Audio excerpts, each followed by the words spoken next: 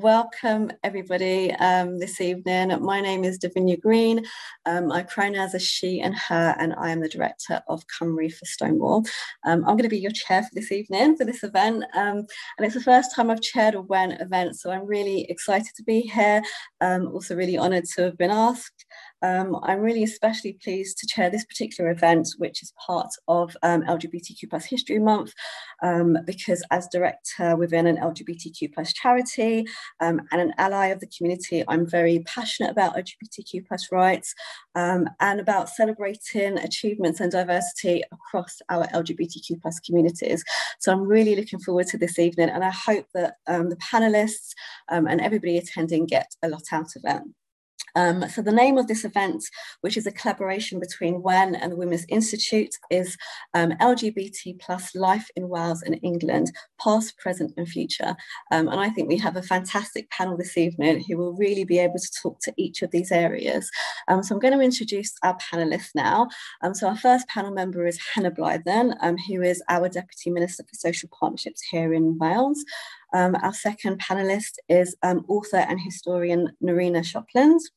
Third is Kate Hopkins, who is the writer and director of a short film, which I really loved, called Cake, which featured members of the Birchgrove WI, which Kate is also a part of.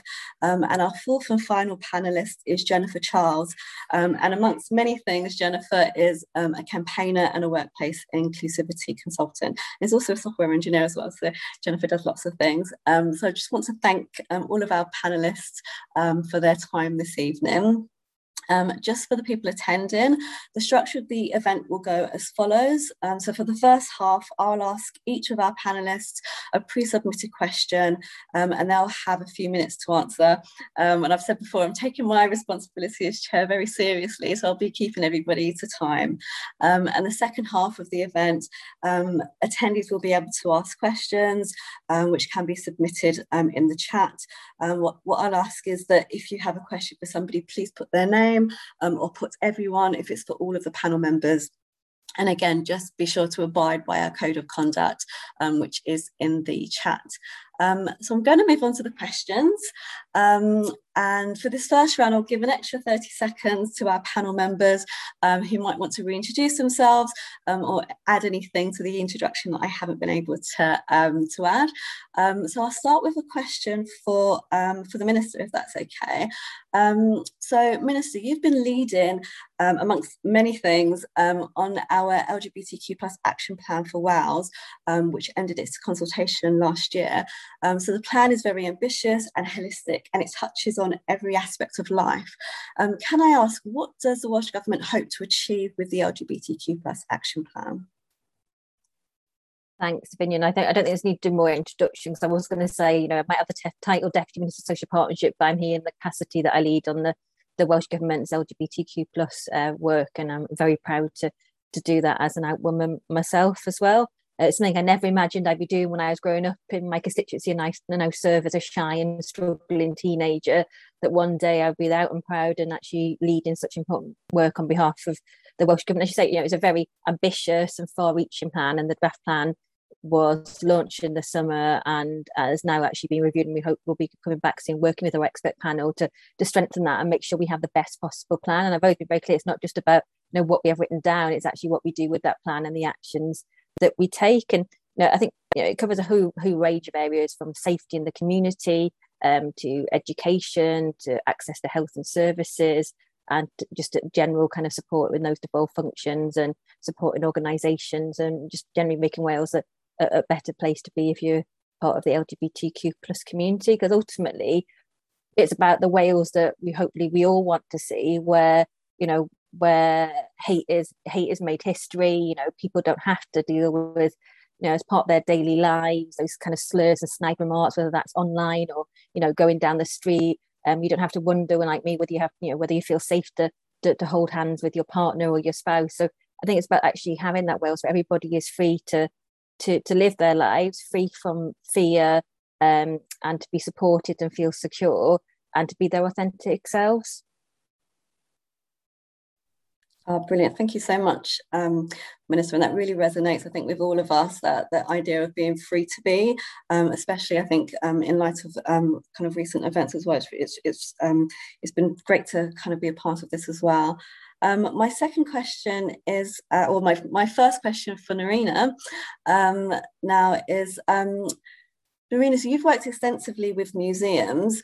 So do you find that they are moving in the right direction with inclusion of LGBTQ plus stories now, or is there still a way to go?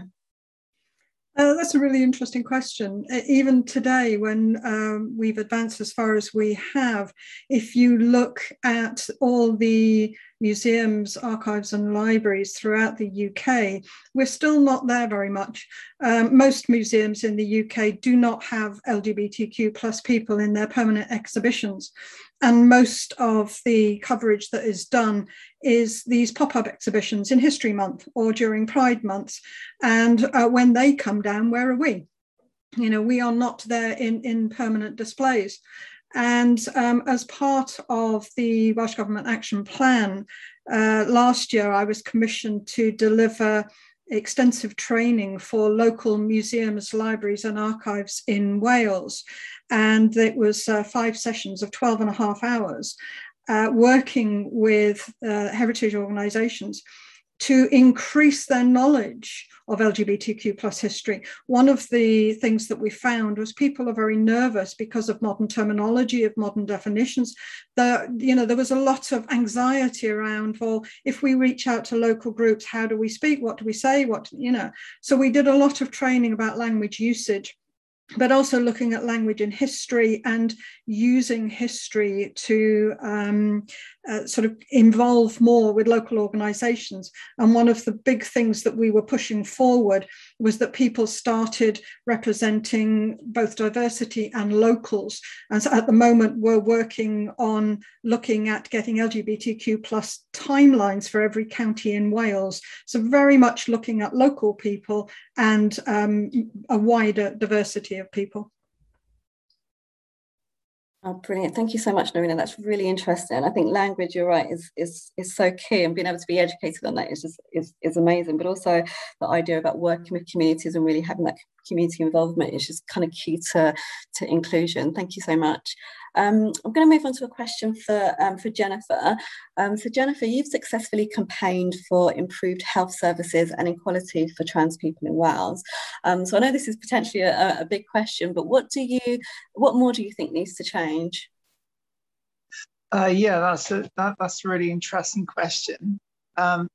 In recent years, things have actually changed a lot in Wales and changed for the good. And the turning point really, I would say, was around 2018, especially in 2019, when we saw that the trans community transition from being completely marginalised on the fringes, no voice, having things done to them, having inappropriate care offered to them without any consent, and harmful care as well. And, the trans community having to resort to pressure group tactics and campaigning and demonstrations in order to be heard, etc. And then over 2018 and 2019, thankfully, with Vaughan Gething's work to start the new service in Wales, even though that was kicked off and that the political will was there, that there were many issues with it actually getting kicked off. So that was another round of campaigning we had to do to actually get the implementation right for the community. So it was the Welsh Gender Service opened its doors, the clinic opened its doors towards the end of 2019, which was wonderful, and we've got appropriate care being delivered on terms that are suitable for the trans community, and that there's a very important ongoing community engagement, and that kind of dovetails as well with the LGBTQ plus action plan, which is a great thing. So there are still issues, naturally, but the good thing is trans community are involved in shaping their own future in health in Wales. There are issues with, the care of minors, people under the age of 18, not being able to get appropriate care, and also the extensive wait time. So there are certainly ongoing issues, but certainly things have changed greatly in recent years. Brilliant. Thank you, Jennifer, so much for that answer. It's really helpful to have an idea of what's happened over the last couple of years, what have been great achievements, but also where there's still more work to do. My first question is for Kate. So Kate, you wrote and directed the short film Cake, which won a leadership award for the Birchgrove WI at the Iris Community and Education Short Film Awards in 2019. So can you explain your role within the film Cake, and where did the idea actually come from? Oh, thank you so much. So Cake actually started from a conversation, but it was a conversation that was facilitated by the Iris Prize, which, if you don't know what the Iris Prize is, it's a really wonderful short film festival that is based here in Cardiff, happens every year, and it celebrates short films from all over the world that are about queer people, so about LGBTQI plus people.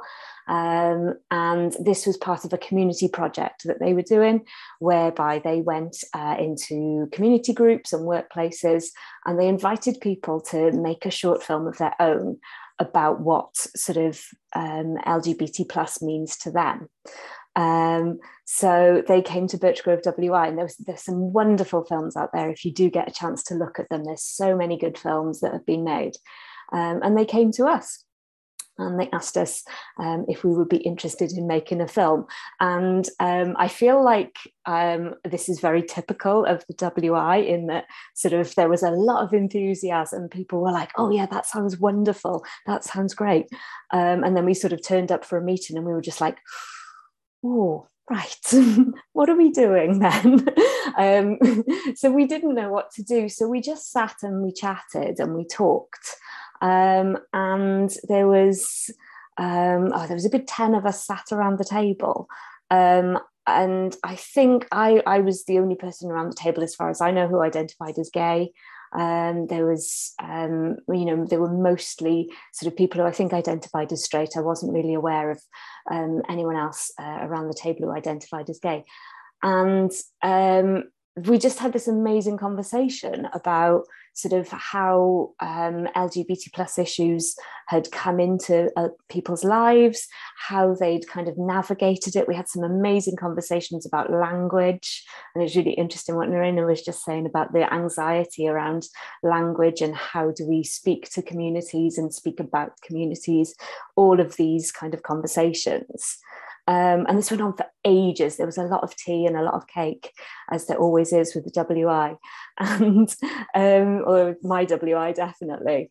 And the film kind of came from that, because we came to the end of the night and we were like, right, we've had this wonderful 3-hour conversation, but what are we going to do a film about? And it just seemed to me really obvious that the film should be about that conversation. It should be about the WI facilitating that conversation. It should be about community art projects facilitating that conversation.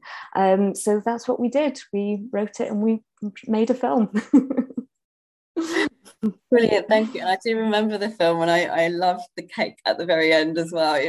I've been involved with a number of WIs kind of over the years, and cake does feature a lot, actually. So it was, very, very relevant. I'm going to move on to our second round of questions now, and I'll start with the Minister again.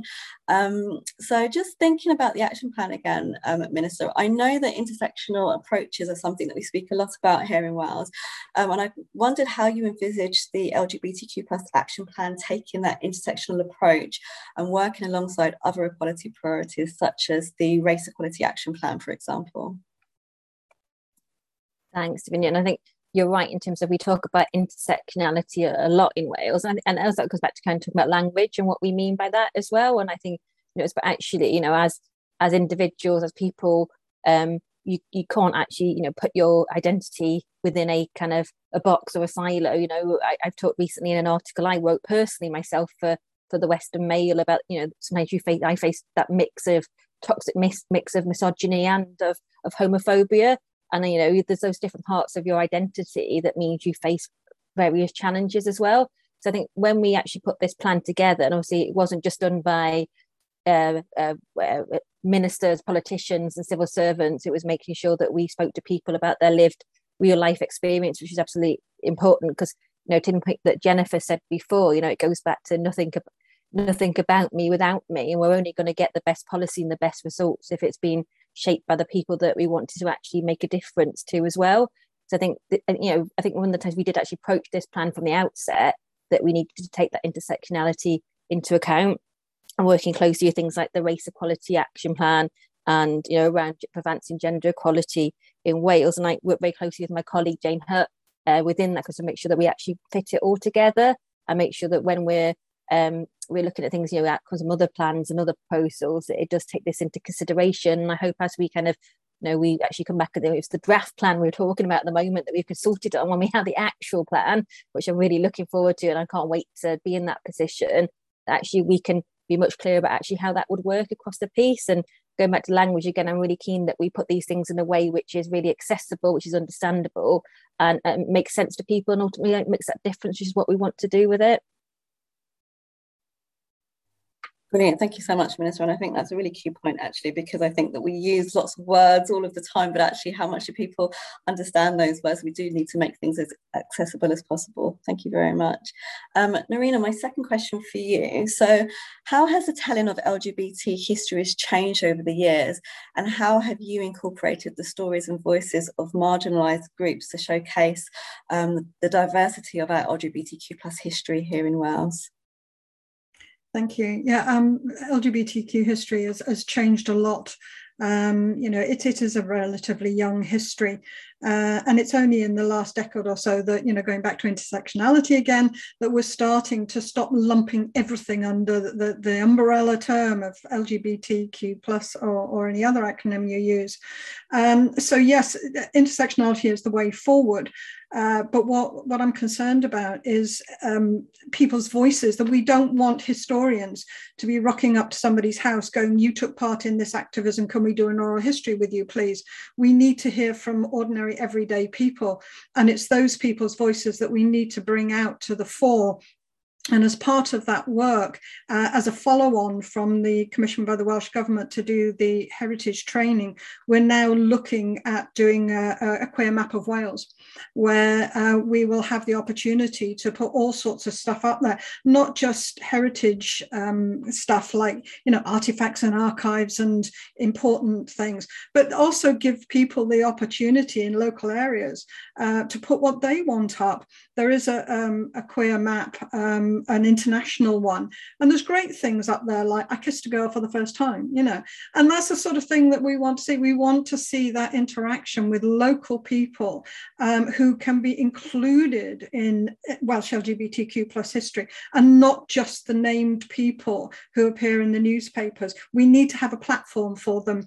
So hopefully when this goes ahead, there will be that platform for local people and people to talk more about diversity and intersectionality. Brilliant. Thank you so much. I'm very excited about that. So I'll keep my eye on that one. I'm going to move on to my second question for Kate. So Kate, I really loved the film Cake. And as you've mentioned, it features members of the WI. And for me, it really kind of showed how people can, I guess, talk about challenging stereotypes and unconscious bias, but also how much we can get from embracing diversity and inclusion. And actually all of the answers today have really kind of talked to that. So do you think the WI, and perhaps the Birchgrove WI in particular, is a good place to have conversations about the LGBT community? Absolutely. I'm so convinced of it. Because I mean, the WI, if it's anything, it's an opportunity for for people to come together for once a month to discuss things that are interesting to them, to learn something new, to learn new skills, to take part in sort of creative projects. And that's its very, very purpose. And so in that respect, I think just having that time and that space set aside. It's also an incredibly inclusive organisation. So, there's no sort of policing of who's coming in through the door. I mean, it's the Women's Institute, obviously, but, if you identify as a woman, if you walk in through the door, then you are welcome. So in that respect, I think it's an organisation that is kind of built to have these conversations. What was really interesting for me when we were making Cake was the film, also a cake, but what was really interesting for me is that, each WI branch it's made up of its members. So the things that are interesting and discussed in those branches are sort of guided by the membership. And I think that's a really, really interesting sort of characteristic of it, because membership comes and goes. And as people kind of came in to the project, then they were able to talk about things that had interested them, things that they were sort of noted about their engagement with the LGBT plus community. And it just turned into a really lovely space where we could sit down and we could talk about what it means, not only to be sort of, friends with someone who's part of the LGBT plus community, but how that friendship can grow into being an ally as well. Because we've talked about that, and that's what the film is basically about, is how you go from being friends with someone who is part of the queer community to becoming an ally and to learning about the history and the traditions and the daily problems that we can face. Brilliant, thank you so much. And my second question to Jennifer. So Jennifer, amongst many things that I've seen that you do on your Twitter profile, you're also a workplace inclusivity consultant. So can you tell us how workplaces can be more LGBTQ plus inclusive now and in the future? Yeah, this is, a really interesting question. And it's really important to do things like training in, understanding what homophobia is, what, transphobia is, and addressing intersectional issues, and as well as language, things like that. But the workshop that I am delivering with Chwarae Teg as part of the Inclusive Leadership Programme is to dig a bit deeper and to say, well, what is the main cause of the oppression of LGBTQ plus people? And there's a key point in the LGBTQ plus action plan, and that is we will help to challenge heteronormative and cisnormative assumptions. Now, how do we do that? Well, we need to understand what the heteronormative narrative is, and helping cis straight people, who are conditioned. We're all conditioned with the heteronormative narrative as we grow up, which is basically to assume that the heteronormative lifestyle or lived experience, if you like, is the principle and best way of existing, and other ways of existing and are in some way dysfunctional or not right. And that underlies the sort of like half-hearted inclusiveness, where you are included despite being queer. Even though you're queer, you're still included. You can work here even though you're queer. Okay. But really that presupposes the supremacy of the heteronormative narrative, that only straight people that have, straight families are valued in society. And so it's, and from that narrative, springs all of our use of language and how that it affects the way workplaces work, down to simple things like banter, and then following through into the language used in documents and procedures and communications. So it's these fundamentals of changing our consciousness, if you like, as a society that we need to tackle, which facilitates the understanding and truly what it means to be inclusive. That is, everyone is inclusive and lived experiences differ and are equally valid.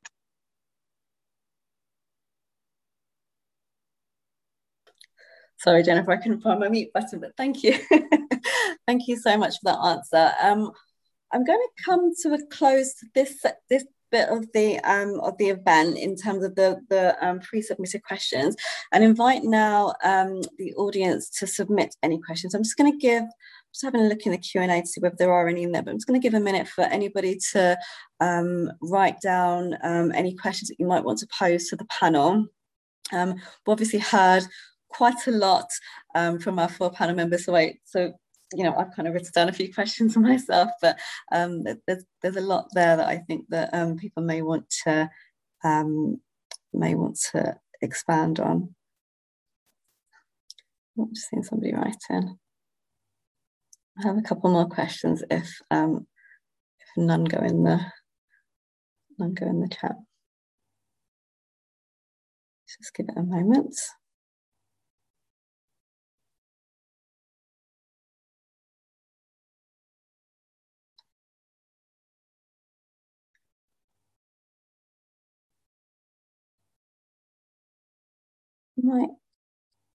While we're waiting, I might just ask the Minister just another question. And it's again about the action plan. So as you mentioned, Minister, the plan covers everything from education, arts and culture, workplace, hate crime. There's a lot in there. And I think this is also a very big question as well. But what, if anything, do you think should be the priority? I think you're absolutely right. That's an incredibly big question.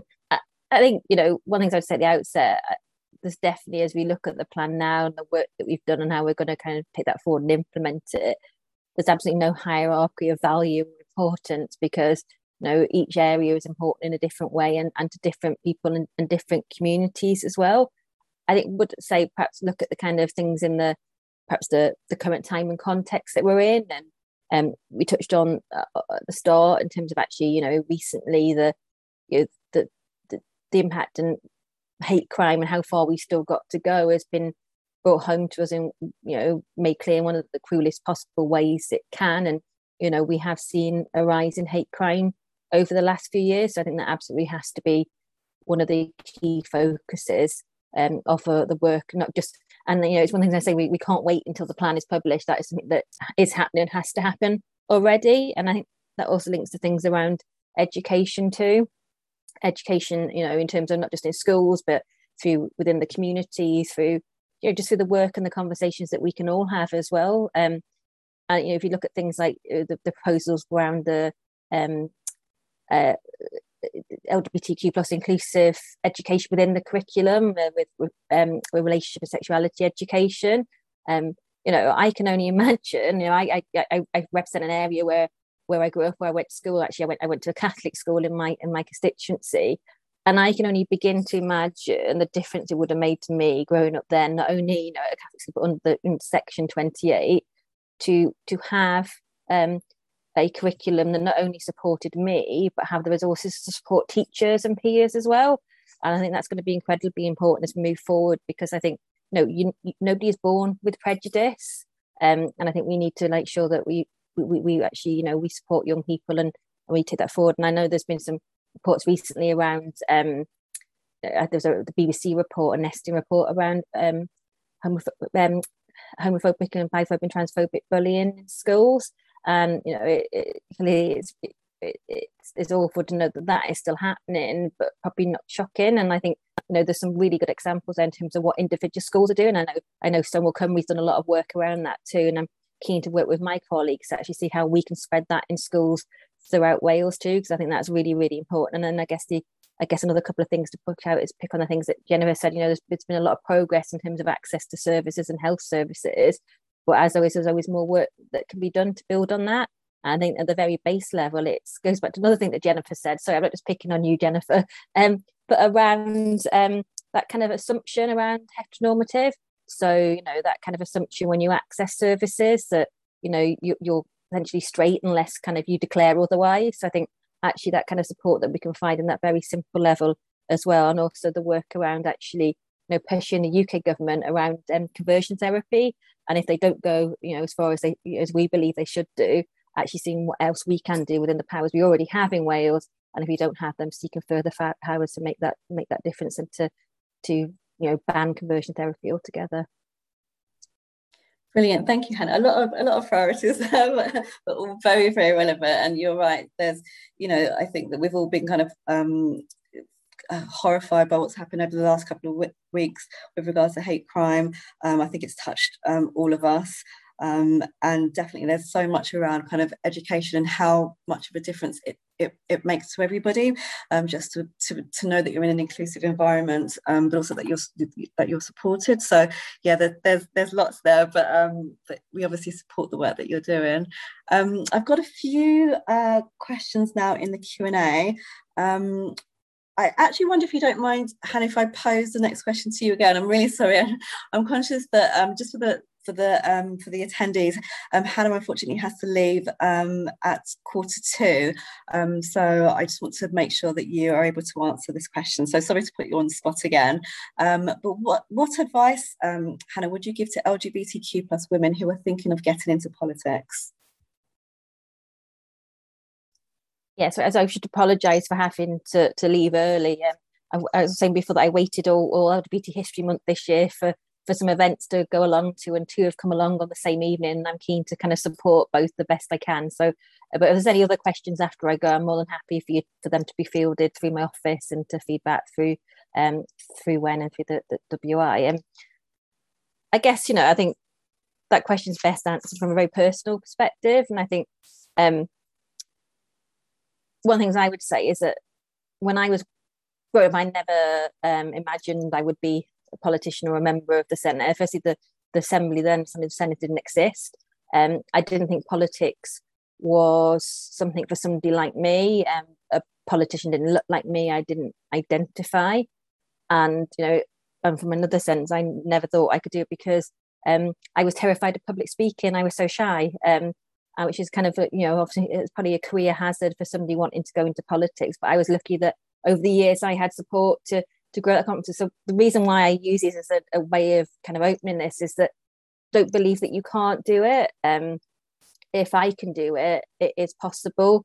I think one of the things I would do is say, when I got elected in 2016, there was 3 of us were elected and became the first 3 out members of the then Welsh Assembly. And it does make a difference being able to bring, it makes a difference to our politics, it makes a difference to our democracy, having those diverse lived experiences. So I think it's really, really important. And actually, the other thing I would say in terms of advice is it's not just about elected politics too. Politics is all around us. I became a politician because I was an activist and a campaigner, and I still feel at my core that's what I am.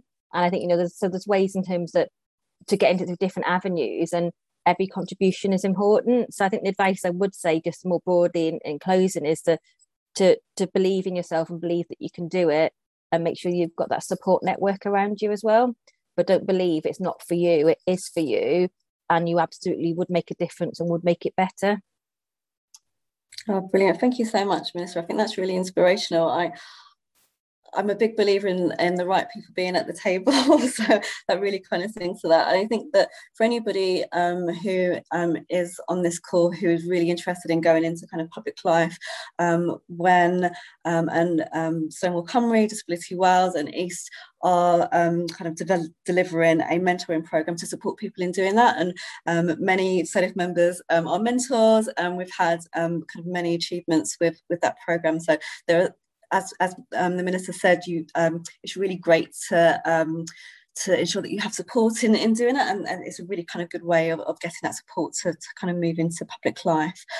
We've got quite a few questions now, so I'm going to ask the first one, and this is for any of the panelists who may want to respond. So do any of the panelists have any book suggestions for somebody who wants to learn more about LGBTQ+ history in Wales and the UK as a whole? Anybody who might want to respond to that one? Shall I start? If people haven't seen it, and I'm going to put the link in chat here, this is a link to Welsh Pride, which is a timeline of Welsh LGBTQ+ history from the earliest of time up to, I think it was 2021. So that gives a basic. There's also my book, Forbidden Lives, which details it. Forbidden Lives was the first completely historical book on Welsh LGBTQ+ history. There's also Daryl Leworthy's book, A Little Gay History of Wales, and Hugh Osborne's book, Queer Wales, which will all give you a start.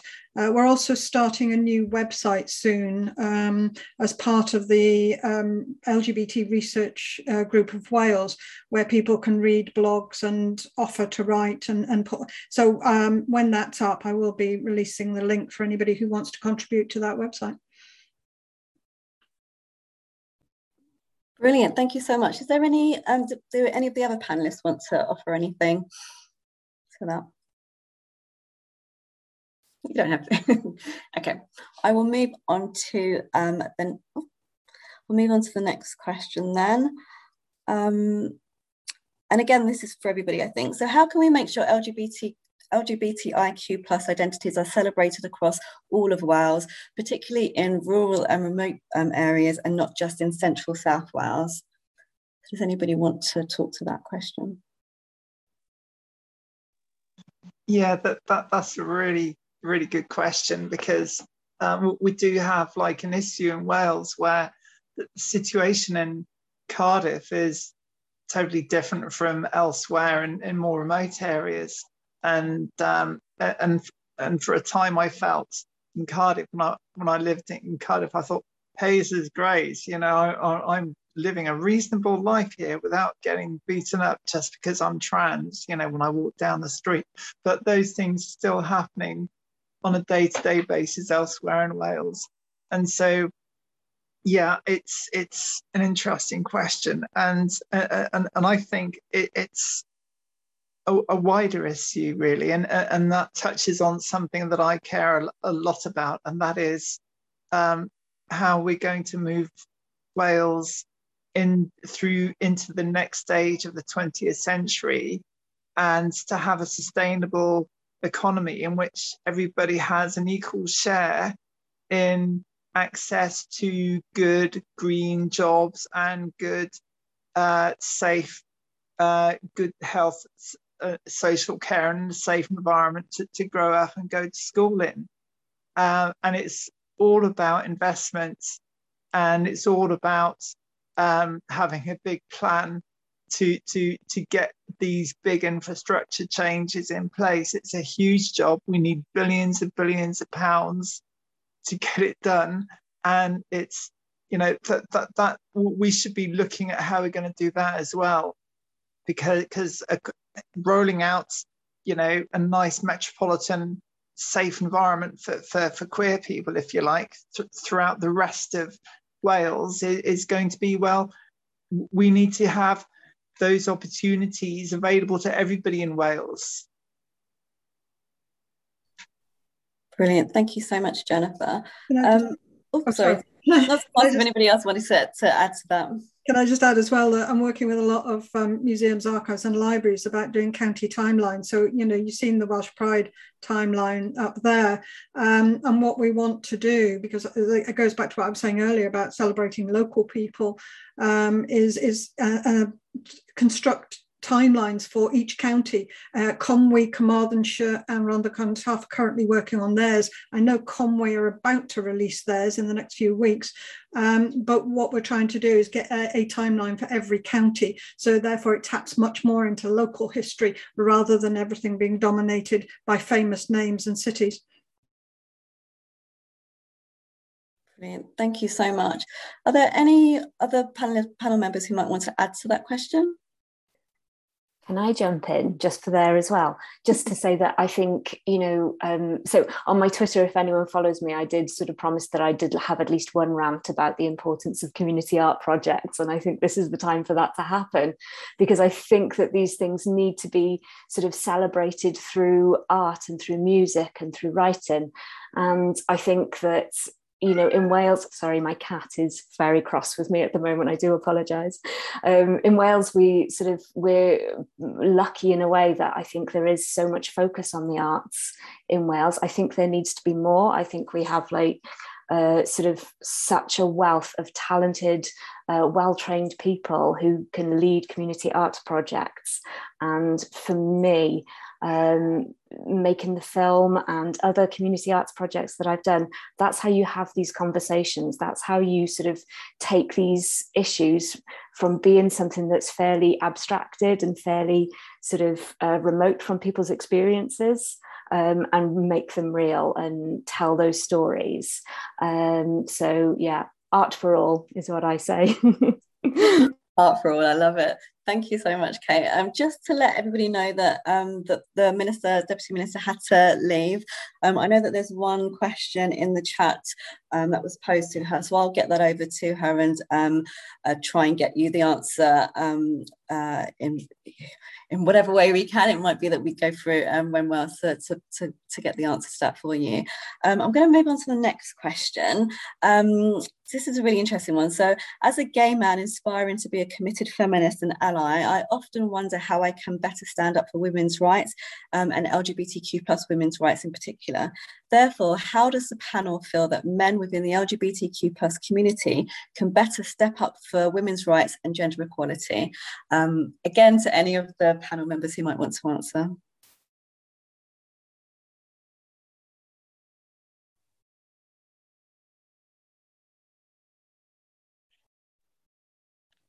I think that's a very... I'm sorry.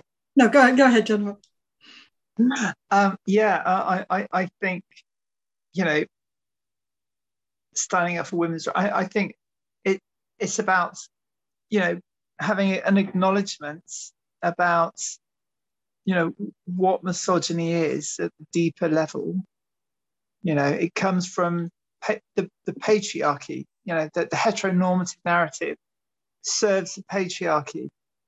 So contemplating on what it means to be part of that and being complicit in the aims of the patriarchy, across the board in all different situations in life, that is the first step, I would say. Or a very valid step, at least. Thank you, Jennifer, and thank you for starting to answer this question. It's quite a big one, so I was really looking forward to hearing what the answers were from the panel. Nerina, did you want to add anything? I know that you were going to answer as well. Yeah, just that a lot of the discussion around what happens to women, it is very much the focus on what women are doing, what women are saying, and how women are behaving. And I think there needs to be more acknowledgement that, if people are walking down a street at night and you're the man, walk on the other side. Just that simple. Just try and make women feel safe. I think it's stuff that has to be proactive. Don't wait for women to cross the road to move away from you. You move away from women, and just try and, instead of leaving it for women to change their behaviour, men should be changing their behaviour. Brilliant. Thank you so much. Kate, did you want to add anything to this? I think, I think it ties in, what I was going to say ties in really well, I think, with what Nerina and Jennifer have just been saying, because I think, for me, it's about being listened to and being heard. Do you know what I mean? I feel like there's so many times when I've recounted my experience of something and someone has denied that experience, and say what you want about that, but I think in order to be an ally and in order to sort of support women, then we need to be listened to. Our voices need to be heard, and we need to be believed. Can I add just one more point as well? I think, going back to language, what we were talking earlier about language. And he is the default pronoun for everything. You're driving along the car and somebody says, what is he doing? But if you turn it round and try it yourselves to see how it works, when you say something and you say, oh, what's she doing? And people will always go, how do you know it's a woman? Why not just drop the he pronoun altogether, either say they or she or mix it up or something, but don't everything, what's he doing? What's he, that sort of thing. Brilliant. Thank you so much. We've got a couple more questions that have just been posed. I'm gonna pose them, then I've got a question myself if we don't run out of time. And actually, these two both seem like they're for Kate. So the first one is, as a member of the WI and also queer, did you find the movie brought about a conversation in your WI about the LGBTQ community? And do you think this conversation would have come about anyway? Oh, that's such an interesting question. Thank you, Karina. I think it definitely did bring about a conversation because we were, as I said, we were sat around that table and everyone was anxious and they didn't know what to say. And I kind of had to be the one who started the conversation and almost like give people permission to talk about these things and reassure them it's okay if you make a mistake in the language that you use, whatever that means, to actually facilitate that conversation. And I don't think it would have come about if we hadn't been sort of making the film. It might have done eventually because I'm quite yappy and I'm always talking about my girlfriend and my cats and my life, and so I think it would have come about eventually, but not in such a structured way and maybe not in such a helpful way whereby we could take the conversation away from it being about my life and about what sort of I've been up to this idea of friendship and allyship and how sort of people can really step up for the queer community. Yeah, art for all. That's what I'm going to keep saying. I'm going to go to bed with that mantra in my head. I'm just going to throw in a couple of questions for Jennifer and Lorena, because we've got one last question, but it's for Kate, I think. So Lorena, could you share some of the most interesting stories that you came across while researching for your books, such as your most recent book, A History of Women in Men's Clothes? You must be joking. They were all interesting. The best. I tell you, that book was 800 pages long, and Pen and Sword said, we are not publishing an 800-page book, cut it. So I had to cut it down to 200 pages. Absolutely fascinating stories. I fell in love with so many of the characters because, for a lot of history where women are not allowed to do what, they wanted to do, quite often they'd chuck on men's clothes and go off and do what they wanted. Now I'd be cheering from the sideline going, yay. And you see so many stories of women who cross-live for years and years and years as female soldiers, female sailors, labourers. They become mayor of towns, they became police, everything. They were doing what they wanted.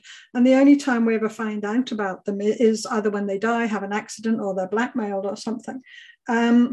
Absolutely extraordinary stories, but of course it gave the opportunity for those that we would today identify as lesbian and trans to live their lives.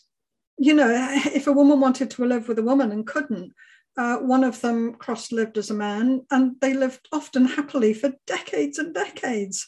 Same with trans people. They just cross-lived and got on with their lives, and often we did not find out about them until they died, and they had been living the life they wanted for 40, 50 years. And for me, writing the book, I spent most of my life cheering these people on. Brilliant. Thank you so much. It's really, really interesting. I have to confess I haven't read the book yet, but I'm going to download it and read it as soon as we finish this. I've got just another question for Jennifer. So Jennifer, I know that you are part of the Equal Power, Equal Voice mentoring program that I mentioned a bit earlier. So can I just ask what made you join the program and what do you actually hope to gain from it? Yeah, I mean, I've got a background in tech, being a software engineer, and I've got a physics degree. And, you know, I care deeply about social issues. And so I care very deeply about getting good green jobs for all in Wales. And you know, so we can have an enriched life for everyone across Wales, and not just in a few places like Cardiff, etc. Art for All is part of that, you know, because, you know, a healthy society has healthy art, and is safe, and everyone's happy, that there's less crime, etc. And so how are we going to do this? Well, we've got amazing developments with green energy. We're in Wales. We should be, and we can be, at the leading edge of that, exporting energy. We can do that instead of having to import it at great cost, making us poorer. We need to be levelling up there. We need to be levelling up on other things as well, so we can have better jobs across Wales, utilising our new culture of working remotely, working from home, working flexibly, supporting people with, you know, childcare, things like that, giving them access to great opportunities for work as well. So my plan was to, well, I don't know how to do that. You know, I know how to campaign, I know how to write code, I know a little bit about other high tech that interests me, but I need to see where we need to be in the next generation. So and a lot of it is about learning how the Senedd works and Welsh Government works, especially in the context of working with the private sector and on larger infrastructure projects, things like that, so we can level up and have a better future for everyone. Brilliant, thank you so much. I don't know what I expected from your answer, but that was absolutely amazing. And I really hope that the programme and everything else you'll encounter as part of it really helps to achieve your aim, because obviously your aim is for all of us here in Wales. So thank you so much. I'm going to ask just one last question. We've got 3 minutes left, so I'll ask this last question for Kate. So what can the Women's Institute do to raise awareness of LGBTQ plus amongst their members? So we are often based in rural communities. Our profile is often white, heterosexual, etc. So what can WIs do to raise awareness? I think this is such a good question, Mandy. Thank you for asking it. And I think, you know, I mean, the WI, the membership of the WI goes back to what I was saying earlier about each WI branch is made up of its members. And, you know, it's really good to acknowledge that very often they are sort of heterosexual, they are white, they are sort of all of these things. That's the reasons for that, I think, are part of a wider structural kind of problem within our society. And I think, first of all, like, I don't think we should be letting that stop us having these conversations. I think we need to be brave and we need to jump into these conversations in a sort of spirit of mutual respect and friendship, and trying to kind of build a forum where we can talk about LGBT plus issues. I think that scheduling something to do with the LGBT plus community as part of your sort of WI program for the year, I think is a really great idea. And sort of, you know, something around Pride Month or LGBT plus History Month. There are lots of resources out there. There are lots of people who are very generous with their time and their effort, who are willing to engage with groups who are interested. I think the structure of the WI, this idea of women coming together and learning new things and talking and sort of developing together, is just perfect for having these conversations. And yeah, I mean, and if anyone wants sort of more specific ideas of how that could take place in the WI, I'm more than happy to have a chat with someone about that and share some resources that I have that might be helpful or useful. That's, I'm more than happy to have that conversation. Oh, brilliant, Kate. Thank you so much. And actually, on that note, I think we've had the very last of our questions, and we are at 6:59. So I feel like I've done quite well as a chair to not go over. So I'll draw this event to a close then. I obviously want to say a big thank you to our panel. It has been fantastic to have your insights, and your time, I'm sure, has been appreciated by everybody. I've certainly got so much out of it. A big thank you to all of the people that organised this event this evening, and who kind of worked together to bring it together. Thank you so much, everybody. This has been a really amazing evening. Thank you. Thank you for joining us for the When Cafe podcast and this really important discussion. Don't forget to join When as a member for free if you haven't yet done so. Just visit whenwales.org.uk and click on Join Us. You can also follow us on social media, Twitter, Facebook and Instagram. Our handle is @WhenWales. Let us know what you thought of the podcast by getting in touch via our social channels, or do email us. We're at admin@whenwales.org.uk.